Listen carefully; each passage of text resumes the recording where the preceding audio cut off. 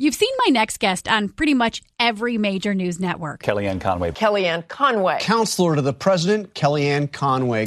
And I know some of you are already thinking, oh, come on.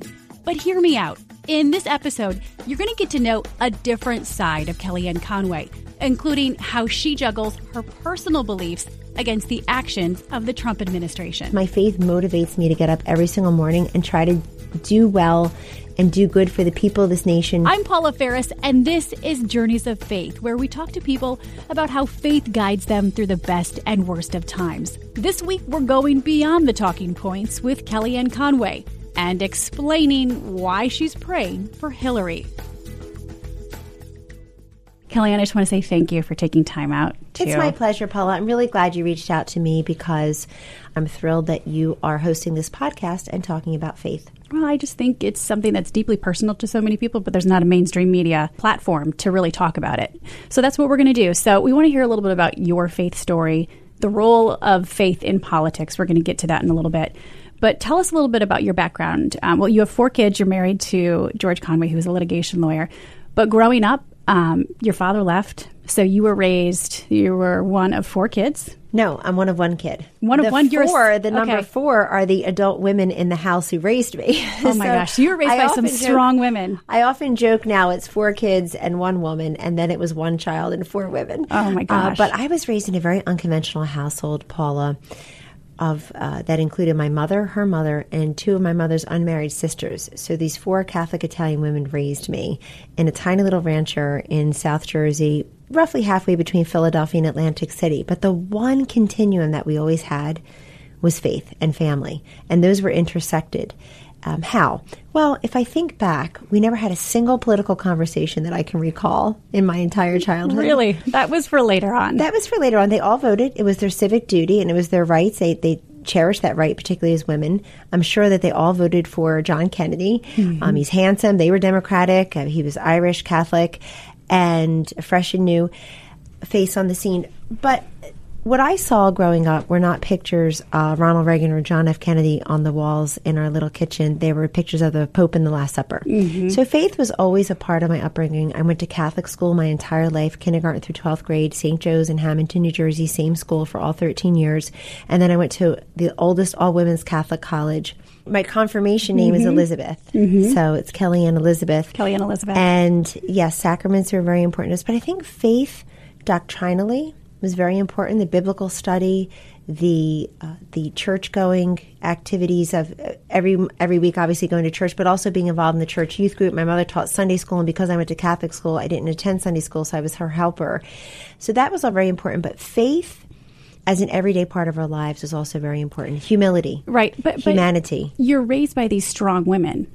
How do you make it your own, though? Because it's one thing to say, I was raised in a strong Catholic family, and we knew right from wrong. But when did you make it your own? Probably made it my own as I made choices in my adult life. I came to Washington at the age of 18 to go to college and then law school, and then started my businesses here. So I was in Washington for 20 years, beginning at the age of 18, pretty much on my own, always connected to my family, always dependent on them, certainly, and always so happy to go home any chance I could to the place I still call home, and I love so much, Paula. But at the same time, as you become an adult and you have to make those choices or those split-second decisions, then you realize the role of faith is brought into sharp relief. Because if you choose to ignore it, or say it's not important, or I'll just go to church on Sunday, so all will be forgiven and absolved, then, to me anyway, I would have been betraying that upbringing and what I believe is my role as a very flawed sinner, but a, quote, good Catholic at the same time. So it's also something I tell my own children. One of the most important decisions. And you have 4 children. I have 4 children, ages 13, 10, and 8. What I tell my 4 children who are also raised Catholic, they're all in single-sex Catholic schools now in the Washington, D.C. area, and that's new for us. We never did that up in New Jersey and New York. But what I tell them is one of the most important decisions you make now and you'll make throughout your entire lives is what you do when no one's looking. Mm-hmm. And that has great consequence and implications, and you need to think about that.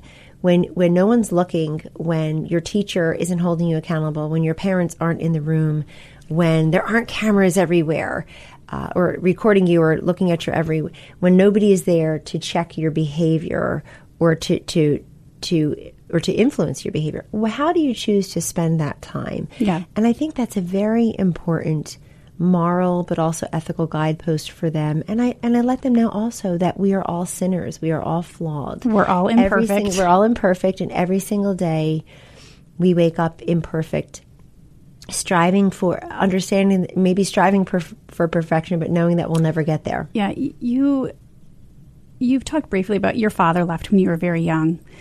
How did that tragedy it had to have traumatized you and the family, but how does something so tragic like that really affect your faith going forward? Well, it shapes you in ways that you don't realize.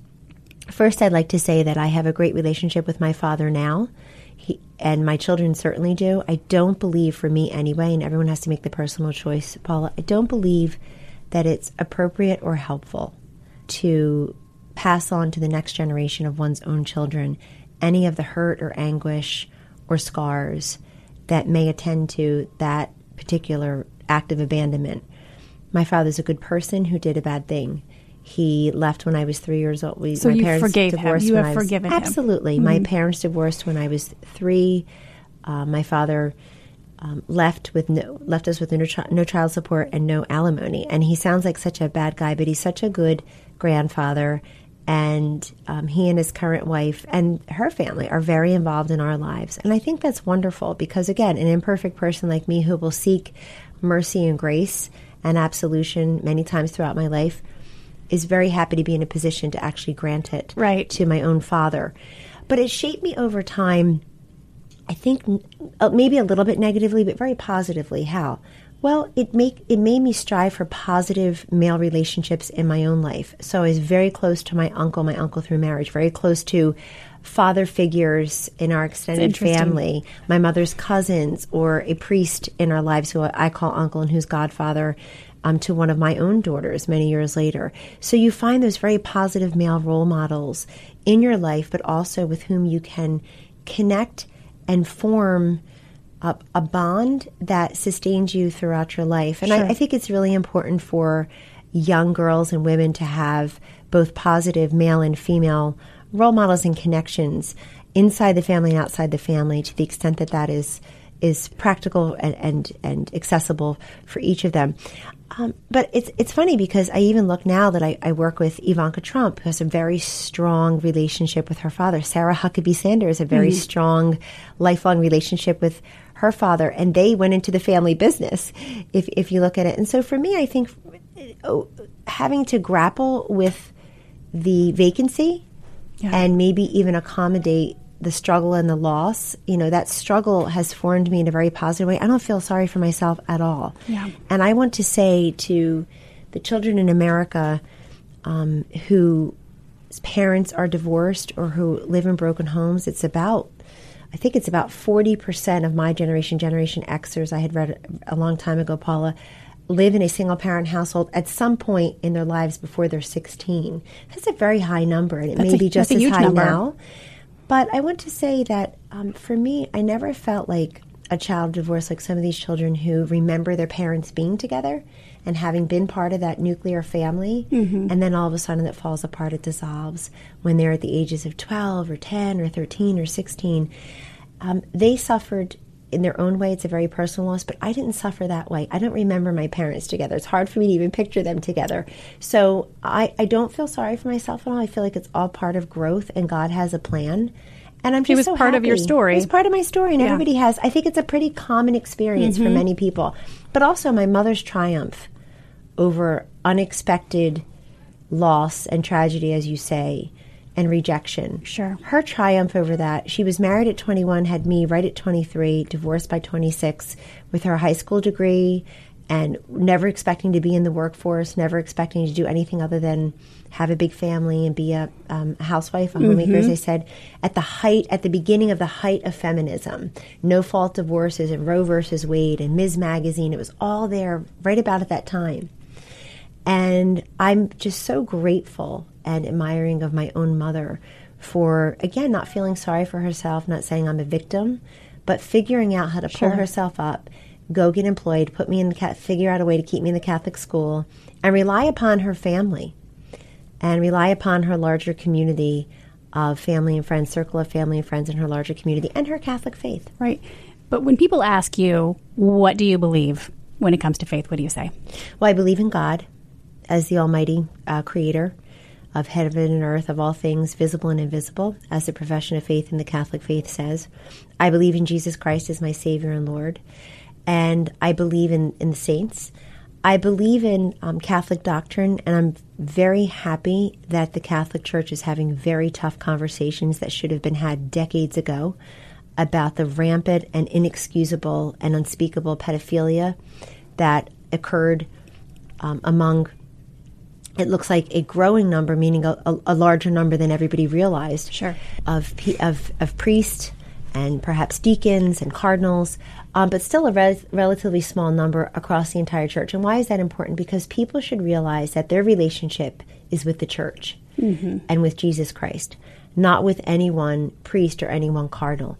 And those are, again, unspeakable tragedies. I hope if the law, if the statute of limitations hasn't run on those who have committed crimes against children, that they would be prosecuted under the fullest extent of the law. I hope those who have tried to hide them out of view, have tried to move these priests around rather than coming to terms with what was actually happening. Yep. I like the fact that the Catholic Church, through Pope Francis and through others, is having a conversation about divorce, and is having a conversation about homosexuality, is having a conversation about social justice and the poor, is having a conversation about drugs and prisoners. I mean, having a fuller conversation so that the Catholic Church is also in touch with and speaking about the culture is incredibly important. If you had one word to describe your faith, what would it be? Just one. Unflappable. Okay. And it's always tested, isn't it?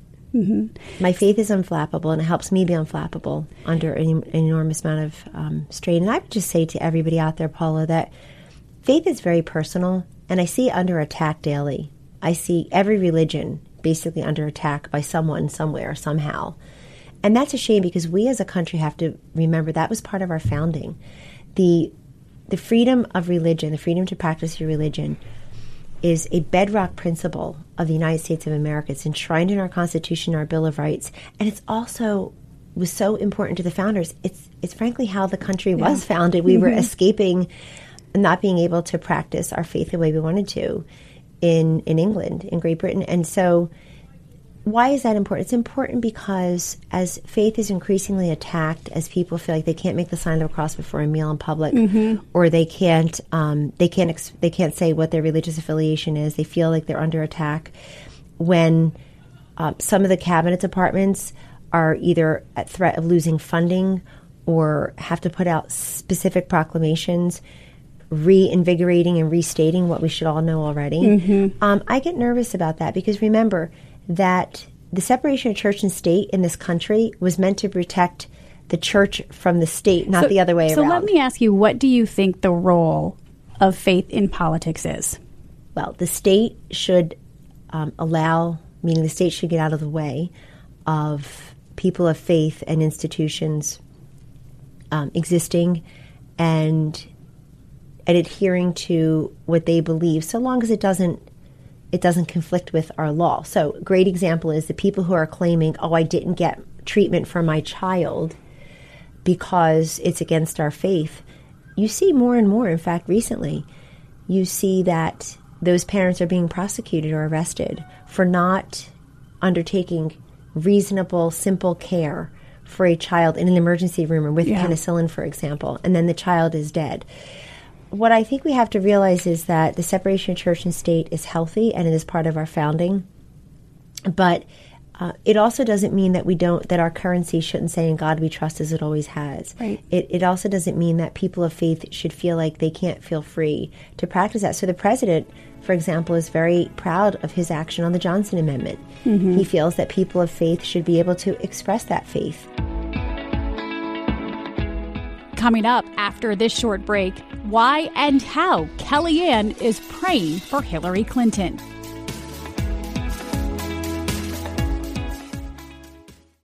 You are a counselor to the president. You have his ear. But does your faith ever clash with his? There are a lot of people. He claims to be a Christian, and there are many that that question his Christianity. Do you think that they should? But why? No, they shouldn't. And here's why. His Christianity is personal to him, and that is his belief system. But isn't Christianity, too, it's loving God and it's loving people, and it's allowing people to see that there's something different inside of them. And they will know your Christians by your love for one another. And a lot of people don't honestly see that from the president. Well, they should look a little harder. Okay. In fact, they should look at all. I think people are blinded by their own partisanship. Some are blinded by their own lack of faith in our leaders, in our institutions. There are some, frankly, who still can't get over an election that was 2 years ago. So I was raised to respect the presidency and the current president, the presidency and its current occupant, no matter who it was. And we've lost some of that in this country. And I think it's very irresponsible of some people to be even telling their children, you don't have to respect the presidency, you don't have to respect the president, let's just wait this out. The way he is talked about routinely, and that it's acceptable for him to be described the way he's described on social media, on cable TV. It's really unfortunate. But I also want to say this. I see every single day how much the president loves the people of this country. How much are you with the president every single day? I'm with him every day. I talk to him every day. I don't go on his foreign trips on purpose. And so I'm not there, but we're very close. And if I didn't have the opportunity to say to President Trump where I disagree politely, or what a differing point of view would be to one maybe he just heard, or remind him what it is he promised when he was out there campaigning and talking to people publicly, ABC covered it, others covered it, that he promised to do X, Y, and Z, and that those people believed in him, that he would execute on that. So let's find a way to make good on that. I work with the president every single day on breaking the back of our opioids and drug crisis that took the lives of 72,000 Americans just last year. I see him with the survivors, the people who are in recovery and treatment. I see him consoling the grieving parents of kids who are victims of drugs or school shootings.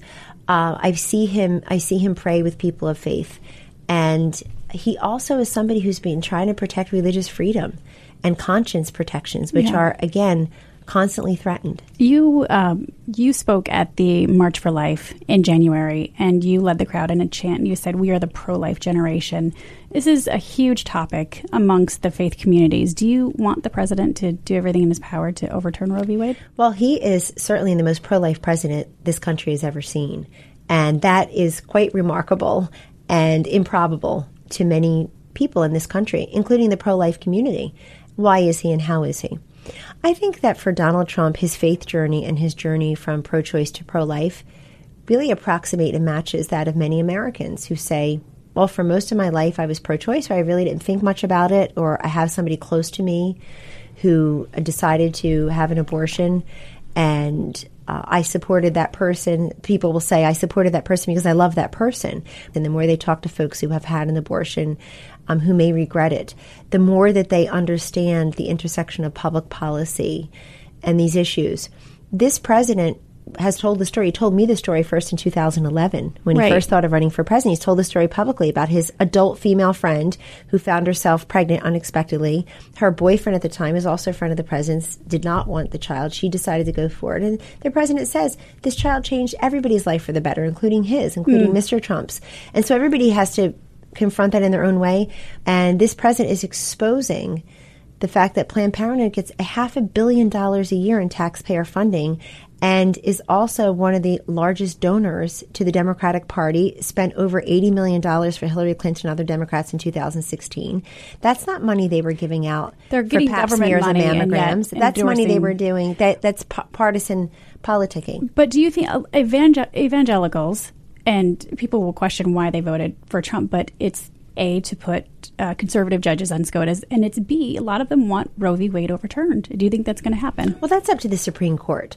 But on the judges... do you maybe I should ask you, do you want it to happen? Because you're pro-life. I'm with Justice Gorsuch and Kavanaugh on this issue that Roe is settled law. You never know what facts will come in front of you before. It's a decision from 1973, and most Americans, because we've polled this, don't understand what Roe did and did not do. So they feel that Roe... Just because something's settled law doesn't mean it's moral. Jim Crow laws were settled law for a while. And I think many of us pro-lifers would tell you that. But what I think will happen, this is my prediction of what will happen, continue to happen, I should say, with respect to the law on abortion, is you see in many of these states that reasonable questions are being raised about abortion on demand, which means anyone, anytime, anywhere. So you see more restrictions. But the president has made so good on his promise to appoint constitutionalist, pro-life judges to the U.S. Circuit Courts. We have 28 U.S. Circuit Court judges that President Trump nominated and that were confirmed. One out of every seven U.S. Circuit judges now is a Trump appointee. He's appointing a lot of judges, that's for sure. You've said that your faith is the bedrock of your life. When you look at, does your faith, though, I know you couldn't do this job without your faith, but how hard is that to reconcile the fact that your personal faith does sometimes clash with the policies that are maybe being administered by this administration? How do you reconcile that? Like, I know you had a hard time with the migrant families that were being torn apart. As a Catholic, you said that was hard. So how do you reconcile that? Let me say a few things. Let me just answer your question more generally. Where my faith has been most important since I took this job is in trying to square what people who I know to be generally good people, who I'd like to see the best in, how vicious and personal and just awful they've been toward the president, but certainly toward me, people I've known for a very long time, for decades. I don't know if they're motivated by jealousy or self-doubt or avarice. I don't know what's motivating them, but to be so horribly personal and amoral in their criticisms is not policy-centered criticism, personal criticisms. That's where my faith has played a big role for me, because I need to forgive them almost immediately. I need to be the bigger person. I forgive my critics. And I pray for them because something must be deeply bothering them. You literally pray for your critics. I pray for my critics. I pray for my critics. I think winning also has finished a lot of sentences and solves a lot of problems. So do you pray for Hillary Clinton? How does that prayer sound? Oh, I definitely pray for Hillary Clinton. I pray for anyone who lacks that level of self-awareness. And I pray that she'll see that she still has a very large platform to do good and to do well, that she's a very wealthy woman who's well respected in certain corners of this country among certain people, and that she could be using that for such good. Instead of still talking about the 2016 election and why she lost, how about becoming a winner again by converting your considerable platform and your wealth and your reach by going out and helping women and girls, not just talking about helping women and girls, but why not set up a foundation? Why not try to do good across the world for these women and girls? So that's surprised me. But I even mean critics in the media. Right. I mean people who hide behind their social media muscle and their cable news cojones, as I say. It's easy to do. But that's the thing. And it's also, my faith also motivates me to stay in this job. Because my You're family... not going to agree with everything that happens. I don't agree with everything that happens. Remember, my family and I have also sacrificed time, privacy, money. Unlike Sarah Sanders or Ivanka Trump, I didn't grow up around, a famous father or being in the business. And so this is all new to me in terms of sacrificing your privacy. And certainly, but the reason I do it too is I'm part of the promise the president made to people to do good policy-wise, and I feel like one small molecule in this administration. But I have witnessed firsthand. I'm one of the people who goes out and interfaces with the public frequently, and I've witnessed firsthand the people who will say, please, tearfully, please just tell the president to keep at it, to ignore the critics, because my paycheck is fatter. My son finally got a job. We're a young couple that didn't even vote for him, but we're able to buy our first home now. Thank you so much for bringing manufacturing back here, because that is my skill set. Thank you for dignifying all types of work, not just folks who went to a 4-year college like I did first in my family, or law school like I did first in my family, but all the people I graduated with who graduated high school, crossed the same stage I did and got their diploma, Paula, and the very next day went to work as a welder, a carpenter, mechanic, a hairdresser, a cosmetologist. We should all be respected for our career choices, including those who choose to stay home and raise their children. Right. So I want to stay at this. My faith motivates me to get up every single morning and try to do well and do good for the people of this nation who didn't elect me, but elected a man who has empowered me and trusts me to help put forward policies that help Americans. I also want to say that this country's been so great to me. This country where women have rights and where I'm able to be educated, where my children are able, my daughters and my son are able to be educated, able to make their own great choices. If you can give back through public service, which I never expected to do at this age and stage, if you can give back through public service to a country that's been so good to all of us, if you can look at the military and the veterans and their families, I work on military spouse employment as one of my issues, even in a very small way, then it's worthwhile. Yeah. I really feel like it's me trying to give back to all those who have sacrificed more than I ever could imagine. Right. Well, regardless of what the critics say, you always look at the criticism head on and you don't run away from it. So I think people have to have a lot of respect for you. But just one last thing, one last request, just see what you can do to get Donald J. Trump on the podcast to talk about it. You got it. I'll bring that right back. You've got it. You've got his ear. Next week on Journeys of Faith, he's a champion and a Heisman Trophy winner. But his success has never quieted the critics. Literally for a 4-game stretch, they had 2 Jumbotrons. On one of the Jumbotrons, all they did was show highlights of my worst plays ever. Still, Tim Tebow keeps the faith. He's going to tell us how. Thank you for listening to Journeys of Faith. If you like this, don't forget to subscribe and give us a rating. And make sure to come back next Wednesday for our latest episode. And if you think there's someone that we should have on the podcast, let me know. Tweet me at Paula Ferris. And a big thanks to the team at ABC Radio. Susie Liu, Mike Dabusky, Lewis Millman, Josh Cohan, Andrew Kalb, and Steve Jones. I'll talk to you next week.